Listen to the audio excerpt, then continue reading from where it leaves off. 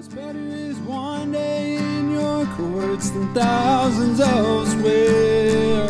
You're listening to an audio teaching from Cross Connection Church, Houston. We're a small church located in Pasadena, Texas, and it is our mission to save the lost, equip the saved, serve both the lost and saved, and to send the equipped. To this end, we teach through the Bible on a verse-by-verse basis, starting at the beginning of a book and working until the end. If you would like to learn more about our church, you can find us at connectedtojesus.org or check us out on Facebook at Cross Connection Church Houston. We pray that this teaching would grow you in the grace and love of Jesus Christ our Lord. Than thousands elsewhere. Well, each one of us goes through storms in life. We encounter difficulties, we encounter hardships. We have storms where we lose loved ones, storms where we're told we have a life-threatening disease, storms where we lose our job, we don't know how we're going to pay our bills, how we're going to take care of our family, storms where marriages are struggling, where kids are rebelling, storms where the enemy's just attacking us and making our life difficult. And I'm pretty confident that none of us likes to go through those types of storms. None of us like difficulties. None of us like those hardships. And because we don't like going through those things, we don't like going through storms in our life, a common question that we often pose as Christians is, why does God allow storms in my life? I'm sure that you have posed that question. I know that I have, and we wonder that, especially when we're in the midst of something very difficult, of, why does God allow these things in my life? Well, this morning we're going to see here in John chapter 6 that the disciples are going to encounter a literal storm. And as we look at the storm that they're in and how they respond, there are three main things I want us to focus on this morning. First, we're going to look at, why does God allow storms in our life? We're going to answer that question. We're going to see 5 reasons why God does that, why God allows that in our life. And the second thing we're going to look at is how the disciples respond in the storm. And their response in the storm is actually going to be a great example to us of how we should respond when storms are in our lives. And the third thing we're going to look at is how the disciples respond after Jesus takes them through the storm. And that's another opportunity for response, not only as we're in it and in the midst of it and it's difficult and hard, but once God takes us through it, how do we respond, especially to Him, the one who has brought us through the storm? And once again, we're going to see a great example from the disciples of how they respond after Jesus takes them through the storm that they face. And it's my desire that we would leave here today as we look at all these things, that, just understanding better why God allows storms into our lives, understanding better how we should respond in the midst of them, and also how we should respond once the Lord takes us through them. And we're going to finish our time together this morning remembering what Jesus did to save us from the greatest storm that any of us face. The storm that came because of our sin and the ultimate judgment that it brings on our life, which is God's judgment, which leads us to hell, and what Jesus has done by sacrificing Himself on the cross for our sin. Now, before we look at this storm that disciples faced, I need to remind you of what we've just seen in John chapter 6, because it kind of sets the stage for us for what's about to transpire. And Jesus has just done this amazing miracle of feeding thousands of people by multiplying 5 loaves and 2 fish. And we looked at how the disciples responded to that and all the ins and outs of that. But we ended in verse 15, which says this: "Therefore, when Jesus perceived that they were about to come and take Him by force to make Him king, He departed again to the mountain by Himself alone." So after Jesus does this amazing miracle for these thousands and thousands of people, they look at Him, they recognize that, whoa, who is this guy? He's a great person to have around, and all of a sudden we're told that they want to, by force, make Him their king. And this is the situation that Jesus is faced with, that the disciples have faced with. And last week we looked at why that was such a problem for the multitude to try to force Jesus to be something that he didn't come to be, to try to force Jesus to be what they wanted him to be instead of to worship and serve him for who he was. But I want you to think about how the disciples would have responded to this situation. The disciples are there. They understand the crowd is there. The crowd wants to make Jesus king. But how would they have responded? What would have been their heart to this situation? And I think leading up to this gives us some insights of how the disciples would have, been feeling, what they'd been thinking, because all the way to this point in time, the disciples have one big desire. They want Jesus to be king.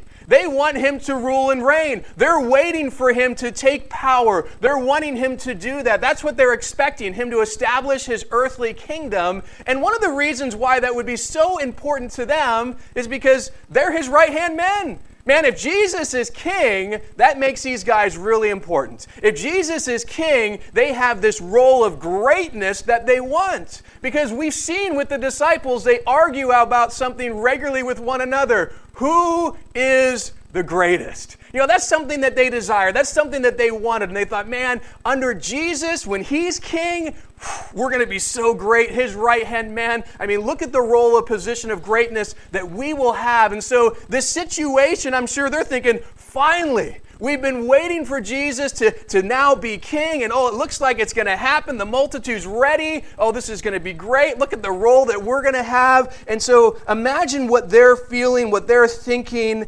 But this is a problem. This is actually a very dangerous situation for the disciples because Jesus didn't come to be the conquering king in his first coming.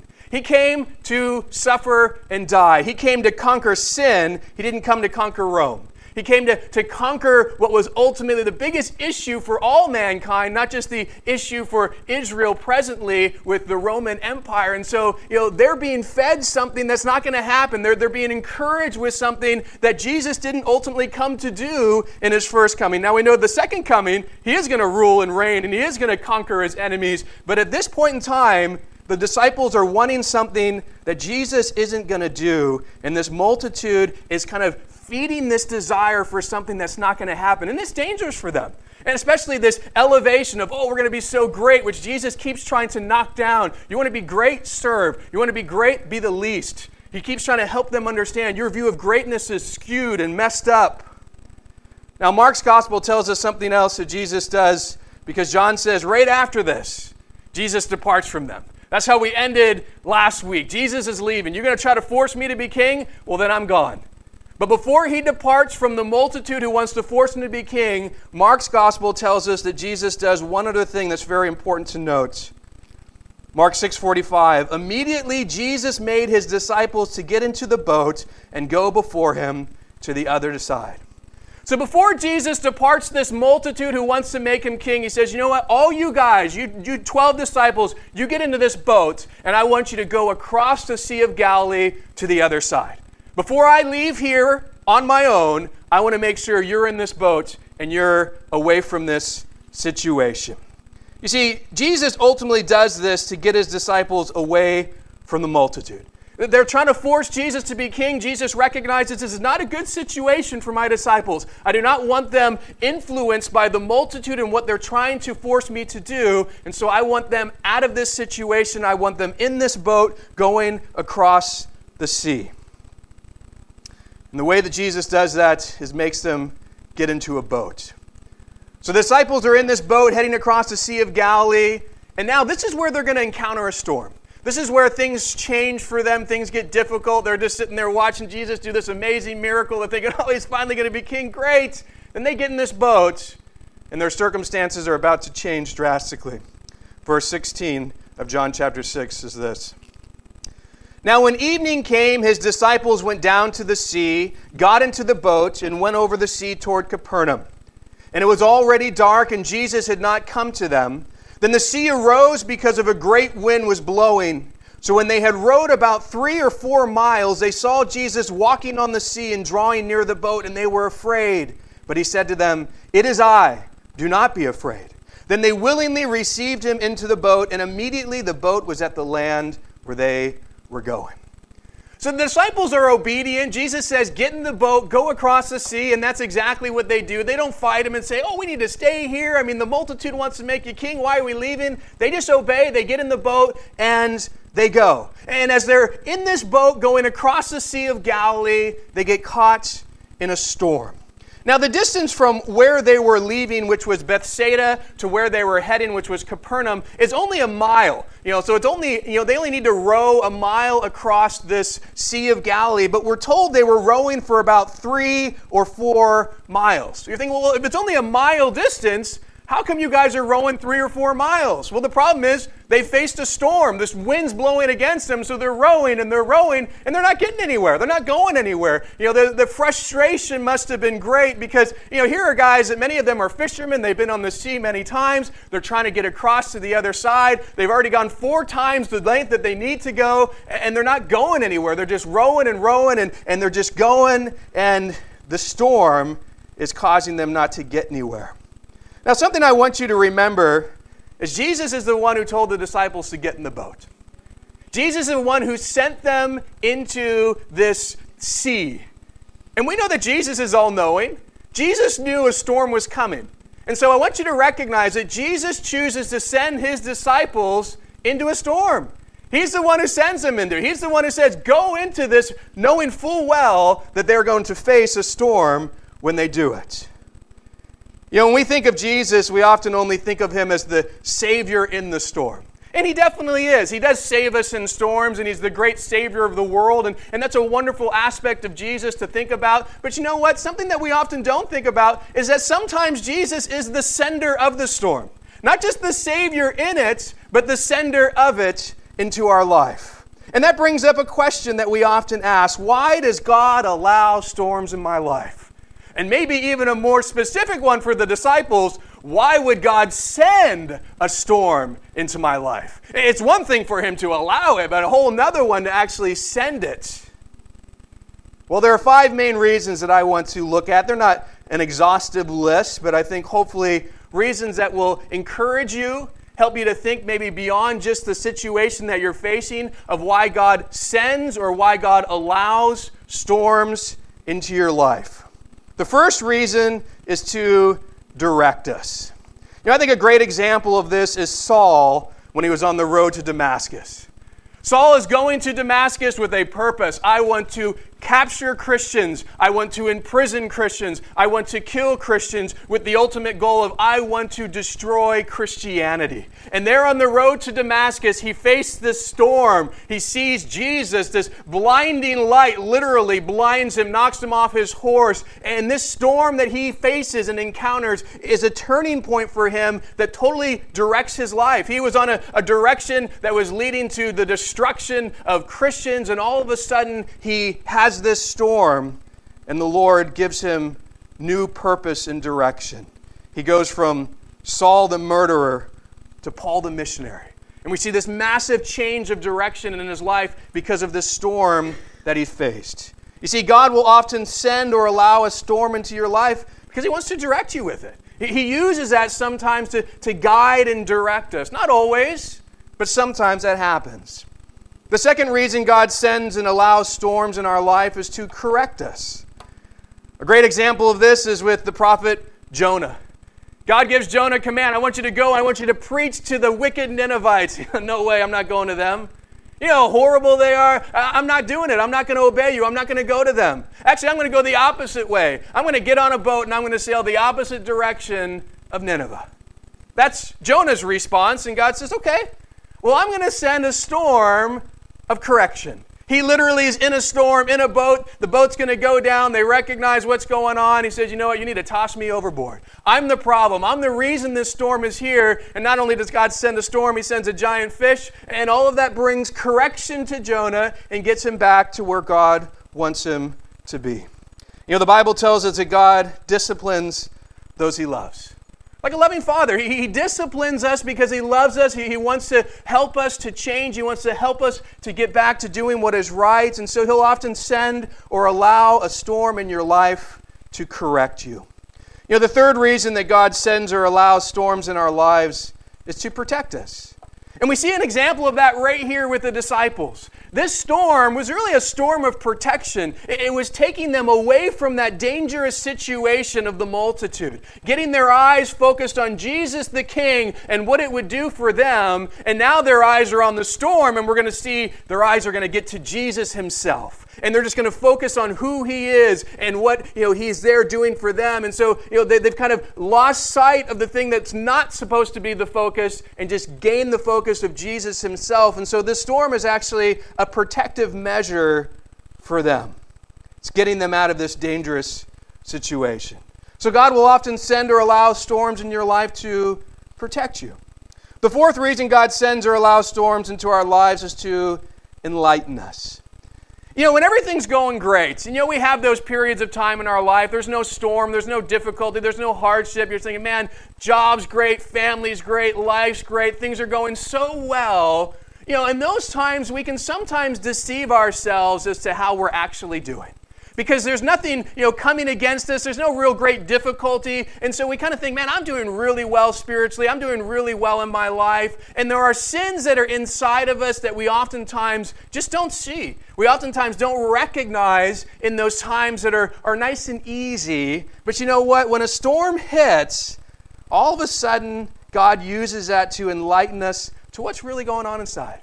To help us see what we're really dealing with, what needs to change in our life. It's kind of like a sponge.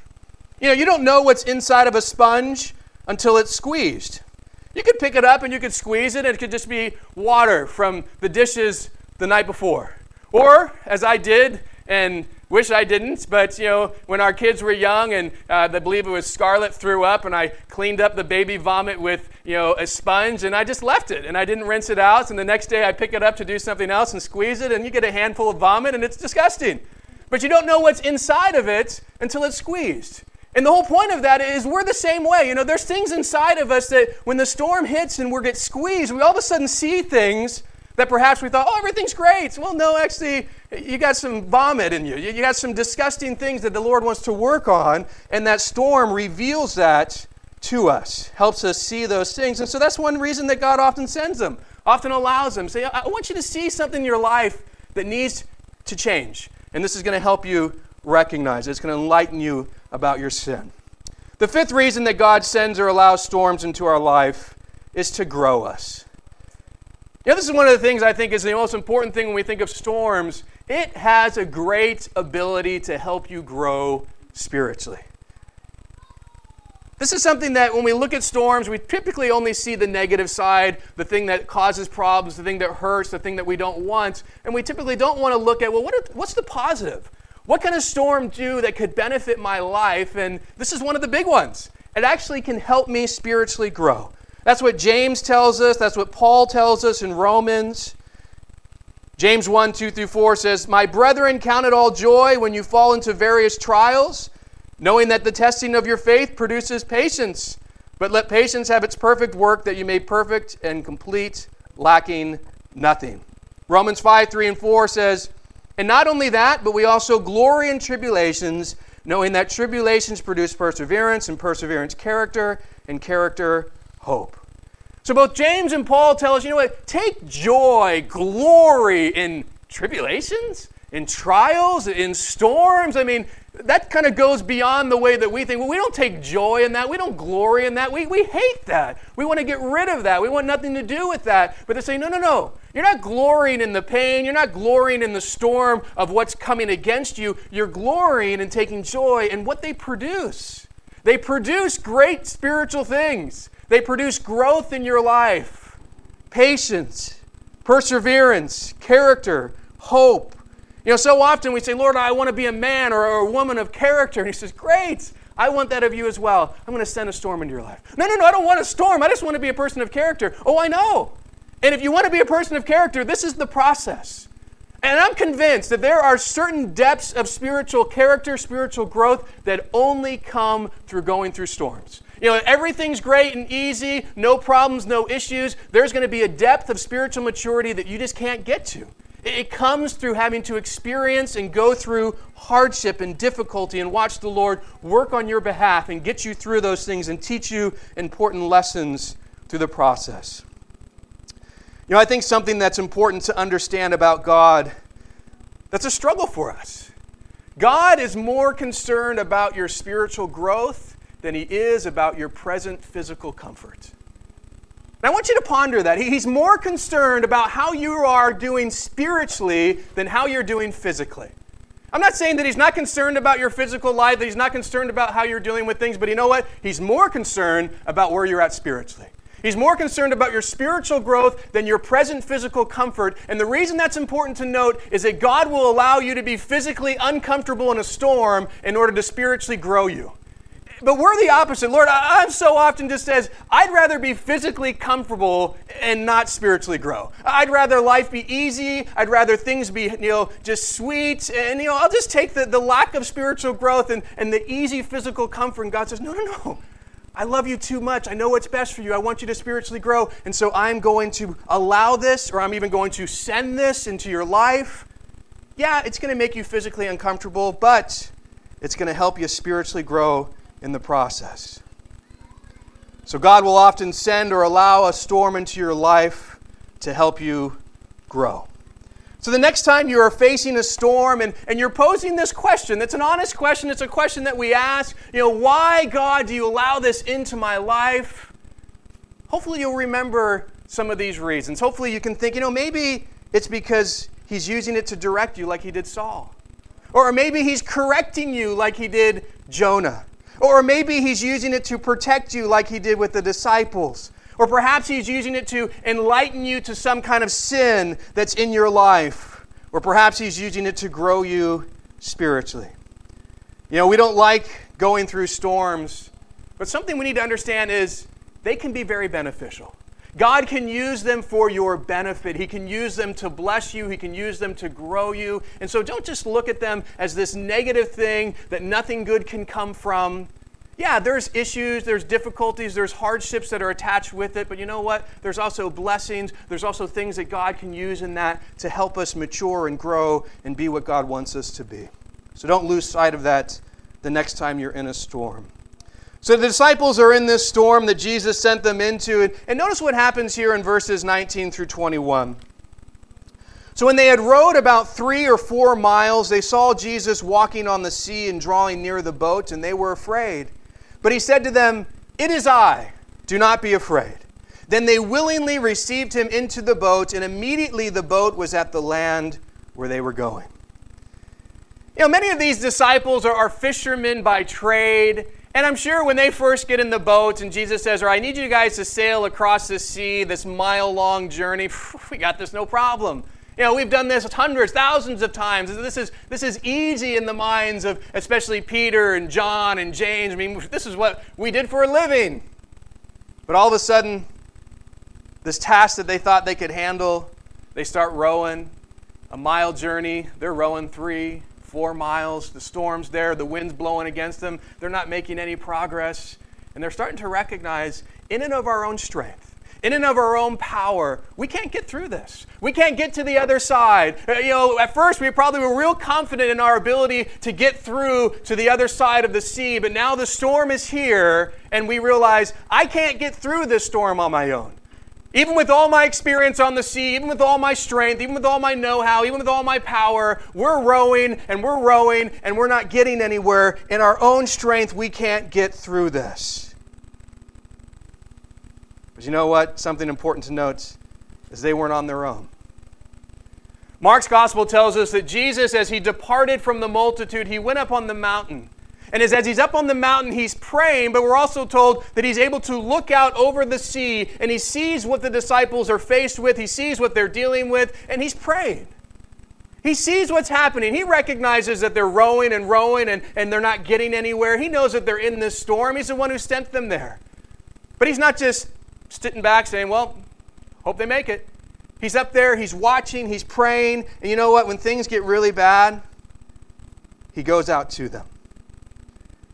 When you're in a storm, something so important to remember is you're not alone. Jesus is always there with you. The Bible tells us He never leaves us or forsakes us. But the Bible also tells us that He lives to make intercession for us. So not only is He there with you, but He's praying for you. You're not alone in that. You're not having to fight for that, get through that, deal with whatever it is that's coming your way on your own. You have Jesus who's there. You have the Spirit of God indwelling you to strengthen you. You have the Jesus who is interceding on your behalf. But you know what? You got to recognize you can't do it on your own. That's kind of the first starting point. Because if I don't think I can, if I convince myself I can get through this on my own, I can handle this on my own, well, guess what? I'm not going to ask for Jesus' help. I'm not even going to look to Jesus' help. I got this. I can handle this. I can get through this. I'm strong enough in myself. I have enough wisdom on my own. I can handle this situation. I can handle this problem in my marriage. I can handle this problem in parenting. I can handle, the loss of a loved one. I can handle, whatever it is that's coming our way that we think, I got this. And I'm sure the disciples started with that, and then the storm hits, and then it's like, you know what? I don't got this. I've been trying in my strength, and I'm not getting anywhere. I'm not able to handle this. I'm not able to get through it. And we got to get to that place where we realize I can't get through the storm on my own, in my own power, in my own strength, in my own ability. I'm incapable of doing this in myself. And that's a great place to be. That's the place where Jesus wants you to be. Why? Because then you look beyond yourself to Him and say, you know what? I need your help, Jesus. I need you to come and get me through this storm. And this is where the disciples are at. That they've got to the place where they've rowed for 4 miles, they're not going anywhere, and now they realize we need help. And it's at this time that Jesus comes to them. And I love the timing of Jesus, of they're in this place. They finally realize, we need some help here. And Jesus, who's been on this hill, who's been praying for them, now He miraculously walks on the water out to where they are, and they see Him. And at first, they don't have a clue who it is. They just see kind of this figure coming towards them, and they're afraid. Well, you would be as well. I mean, you don't normally see people walking on the water. So, they're out there. This is kind of this new phenomenon. They see in the midst of the storm, maybe this shadowy figure walking towards them. They're kind of freaked out. What is this? And right away, as Jesus sees the fear, He says, "It is I. Don't be afraid." Hey, it's me, guys. I'm coming to help. I'm here in the midst of the storm with you. And notice right when they recognize that Jesus is there with them, I want you to note what they do, because this is the key. If they were just to say, hey, we got this. Jesus, we don't need your help. I know it's been hard, but we're gonna keep fighting through the rest of the night. We're going to get ourselves to the other side. You might just kept walking. No, Jesus, oh, thank goodness you're here. Notice what they do. They willingly received Him into the boat. They knew they needed help. And they ask, they receive willingly. It wasn't forced. And this is something that I love about Jesus. He's a gentleman. He's not going to force Himself upon you. If you don't want His help, He's not going to force you to take it. If you want to do it on your own, if you want to keep fighting in your own strength and your own power, He'll let you. He's not going to say, no, you're gonna take my help whether you want to or not. That's not the way He is. It's available here. I'm here for you. I'll help you if you want me to. But you got to willingly receive it. Just like the disciples willingly received Jesus into the boat. But notice what happens. This is a great thing. They finally get to that place. They willingly receive Jesus into the boat. And notice what takes place right when they do that. Immediately, the boat was at the land where they're going. So right when they receive Jesus, right when they accept His help, He does a miracle for them. They've been rowing. Who knows how far they made it? Maybe they just made it a little bit. Perhaps they made it halfway across the sea. We don't know exactly where they are in the sea right now. But right when they receive Jesus' help, immediately they're at the other side. He does a miracle. He just takes them right through the storm, right to where they were going, the place that they couldn't get to on their own. Once they receive Him, He immediately takes them there. This is such a great example to us of how we need to respond when we're in a storm. We can't get through the storm on our own. We can't get through the storm on our own strength and power. We need Jesus to help. But He's not going to force that on us. We got to choose it. We're going to say, Jesus, I willingly accept your help. I recognize I need your help. I ask you to help me in this situation. I can't do it. I can't fix my marriage on my own. Maybe I'm struggling as a parent. I need your help. I'm grieving the loss of this person that I love. I don't know what I'm going to do now that I've lost my job. Whatever the situation is, that you would just come to Him. I need your help to deal with this. When you do that, He'll get you through the storm. Now, don't misunderstand something here. The disciples were blessed by immediately going through it. But that's not always the case. If it doesn't happen immediately, don't think, oh man, Jesus, you let me down. I prayed and I wanted an instantaneous get me through. No longer do I have to go through this. He'll get you through it. But sometimes He just walks slowly with you through the process. And maybe you're still in that storm for a while, but you're not alone. I'm there with you. I'll help you get through the other side. I'll teach you on the way. And sometimes we're blessed with that immediate, all right, you know what, we're going to go right through it quickly. Other times it's slow. But at the end of the day, He will answer that request, and He'll get you through it. So when you're in a storm, respond by recognizing that you can't get through it on your own and ask Jesus to help you get through it, and He will. So we've looked at 5 reasons for why Jesus sends or allows storms into our lives. We looked at how the disciples respond in the storm and how that's such a great example to us. And now we're going to see how the disciples respond now that Jesus has taken them through the storm. So after the storm's done, after they've been brought through it, let's see how they respond, which is another great example to us. And John's gospel actually doesn't even record this for us. Matthew's gospel records the response of the disciples after Jesus takes them through the storm. Notice what we're told in Matthew 14:33. Then those who were in the boat came and worshipped Him, saying, "Truly, you are the Son of God."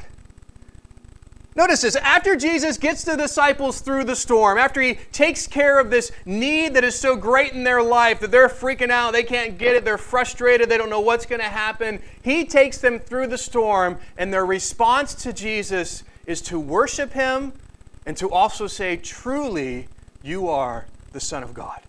Notice this, because Jesus rescues them in the storm, not only do they come to a place of worship, but they come to a place of real recognition of who Jesus is. And this has kind of been something that's been growing in them and continues to grow, and they're just realizing, man, you are the Son of God because you met my personal need.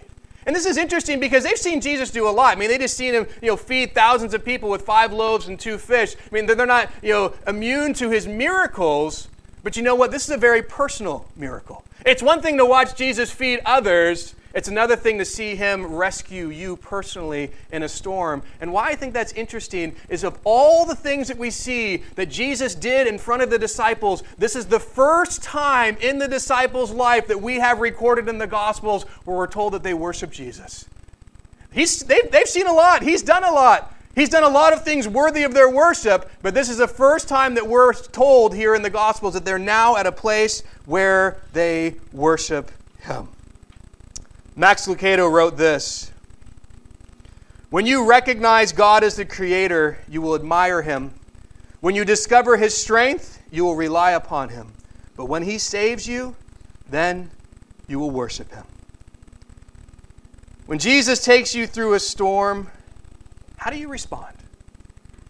When He personally takes care of you, walks you through that difficulty, helps you in that struggle, helps you with your marriage, helps you with your parenting, helps you with loss, helps you with those difficult people in your life, helps protect you from the attacks of the enemy. When He takes you through that stuff, what's your response?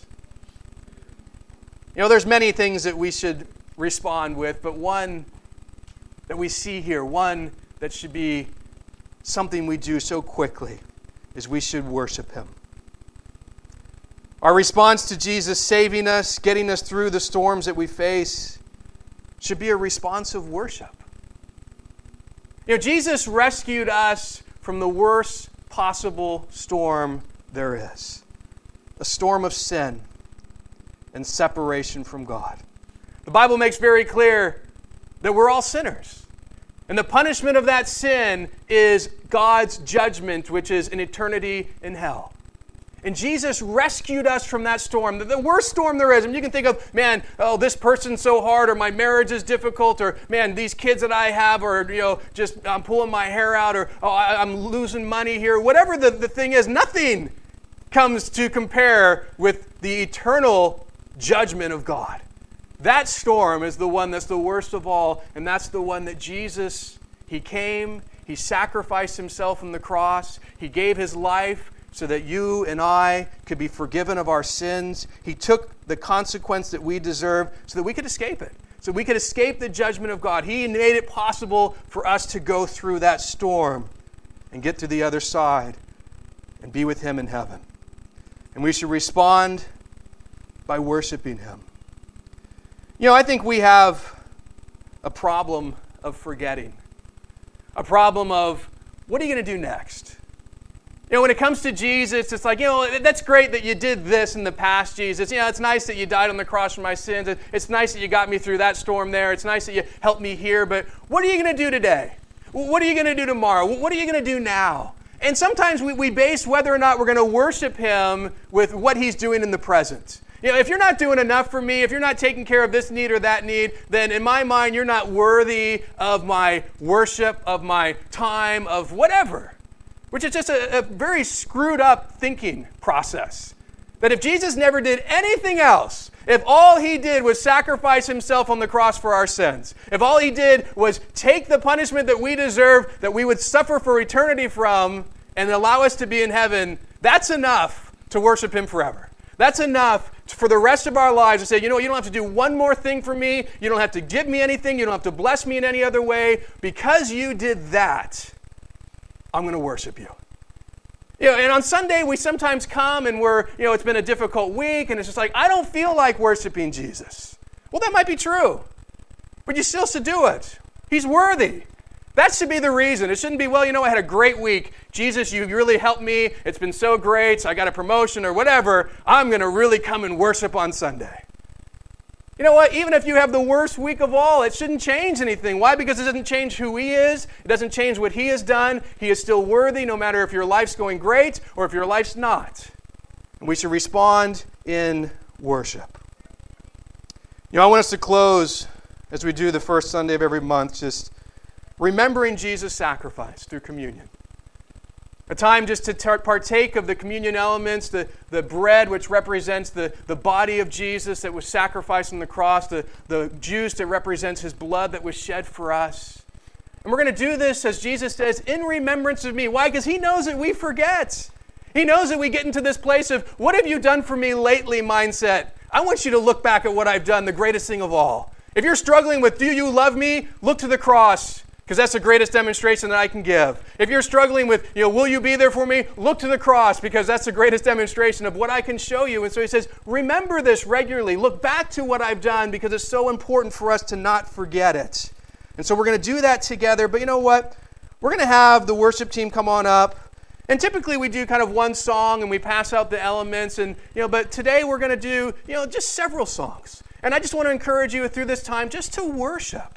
To think of the words, to think of the Lord, to think of what He's done. And let just be a time where we worship Him for who He is, especially for what He's done on the cross for us, and just have that response to Him. And I would encourage you, just hold on to the communion elements. I'll come up after that time of a few songs of worship, and we'll take those together. But I just want to encourage you just to really, come before the Lord. If there's sin in your life that you haven't dealt with, I just encourage you just to repent of that and just come and worship Him, for He is worthy. And we're just going to do that together. And so let's just have a moment where we just worship the Lord and remember His sacrifice for us.